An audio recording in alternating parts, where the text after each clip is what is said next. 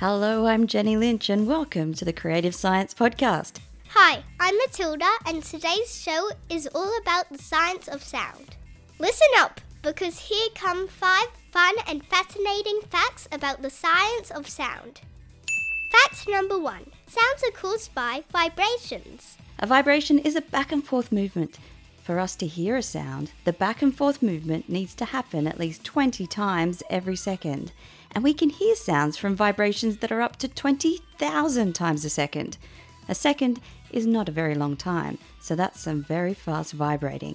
Fact number 2. Another word for vibrations per second is frequency.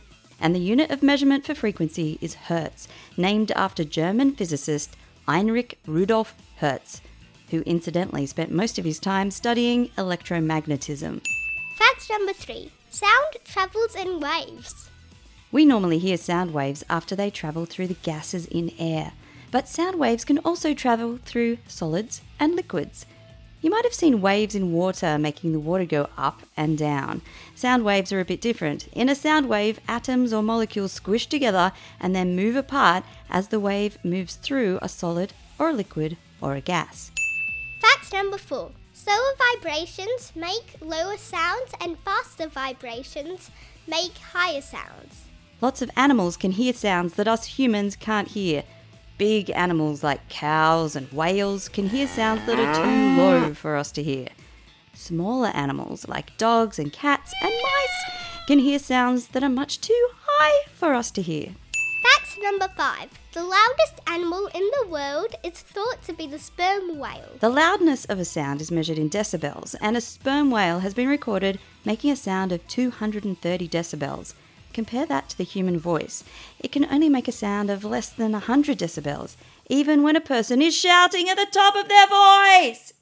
Let's take a deep dive into a type of animal that uses sound waves to find friends. They are small, slimy, and hop around near ponds. Yes, I'm thinking of frogs. What sound does a frog make? You might be thinking of a ribbit or a croak, and yes, some frogs ribbit and some frogs croak, but there are other frogs that might grunt or bark or even make a bonk sound. There are over 240 different species of frog in Australia, and each species or type of frog has its own call. It's the male or the boy frogs that make sounds to call out to female or girl frogs. A little male frog might make a high sound that can be heard by similar little female frogs. A bigger male frog of a different species might make a lower sound that can be heard by the same type of bigger female frogs. Some male frogs use the science of sound to change their voices. Herpetologists, which are the scientists that study frogs, have found little male frogs using hollow logs to make their voices louder. If a frog sits inside a hollow log while it's making its call, the log will vibrate and amplify the sound by making more air vibrate. If a male frog is making a sound, the female frogs of the same species will hear the sound, but other females won't. The female frog's ears are tuned into the call of the males from their species. Here's a froggy question for you. Do frogs have ears? They don't have a flappy bit on the side of their head like we do, and most frogs don't have an ear canal. Instead, their eardrum is on the surface of their head. The eardrum vibrates and transfers the vibrations into the inner ear and the cochlea, just like in our ears. But frogs have another part of their body that vibrates when they hear a sound. Their lungs vibrate almost as much as their ears do, and scientists think this might have something to do with how frogs make sounds. The lungs vibrate to equalize the pressure inside their ears, so they can make really loud sounds without damaging their ears. Frog science is absolutely riveting, isn't it? You can find out more about frog science from a project called Frog ID at the Australian Museum. Search online for Frog ID, that's FROGID, and you can even get involved in researching frog sounds. Scientists from Frog ID are getting help from people like you to record frog calls using a smartphone app. So hop to it, become a citizen scientist and help out with some unforgettable frog science.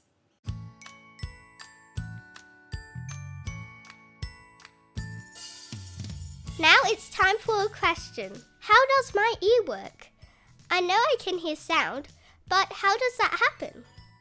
Well, Matilda, when you hear a sound waves are collected by the outer part of the ear, which is called the pinna. The sound waves travel into the hole in your ear, causing the air inside the ear canal to vibrate. The ear canal is a small tube which ends at the eardrum. When the air inside the ear canal vibrates, the eardrum also starts to vibrate. On the other side of the eardrum, the side that's deep inside your skull, there are 3 tiny bones that are each about the size of a grain of rice. These tiny little bones form a chain between the eardrum and the cochlea. We'll get to the cochlea in a minute. These 3 tiny little bones are called the ossicles, and each ossicle has 2 names. There's the name that normal people might use, and then there's the fancy Latin name that doctors use. First, we have the hammer bone or malleus. Secondly, there's the anvil or incus. And thirdly, we have the stirrup bone or the stapes. When the eardrum vibrates, it makes the hammer bone vibrate. The hammer bone passes the vibrations to the anvil bone, and the anvil bone passes the vibrations to the stirrup bone. As the vibrations are passed along the chain of tiny bones, the vibrations become bigger. The stirrup bone is connected to the cochlea, which is a round spiral which looks a bit like a snail shell. The cochlea turns the vibrations into electrical signals that are sent to the brain, and the signals tell the brain if the sound we've heard is high or low, or loud or quiet. So that's how our ear works. But most people have 2 ears, right? And the reason we have 2 ears is so we can tell what direction a sound is coming from. If I hear a sound to the left of my head, my left ear hears the sound slightly before my right ear hears the sound. And the sound will be a bit louder in my left ear than in my right ear. You can experiment with this for yourself with some help from a friend. Close your eyes and ask your friend to clap their hands. You should be able to point to the direction the sound of the clap was coming from. Try it a few times, with your friend changing the position of the clap. Next, block one of your ears and repeat the experiment. You could try using some earmuffs and only covering one ear. You will probably find it much more difficult to point in the direction of the clapping sound when you can only hear with one ear. How do we know what we know about the science of sound? The science of sound is called acoustics, and it's a branch of physics. For at least 2,000 years, people have been thinking about how sound works. In the 1500s, Galileo Galilei studied vibrations and frequency. In the 1700s, scientists started trying to measure the speed of sound, and this measurement was still being improved even in 1986. By the way, the speed of sound in air is about 331 meters per second, which is pretty fast, but it's nowhere near as fast as the speed of light. If you see someone kicking a football way over at the far end of a football field, you will hear the sound of the kick a fraction of a second after you see it.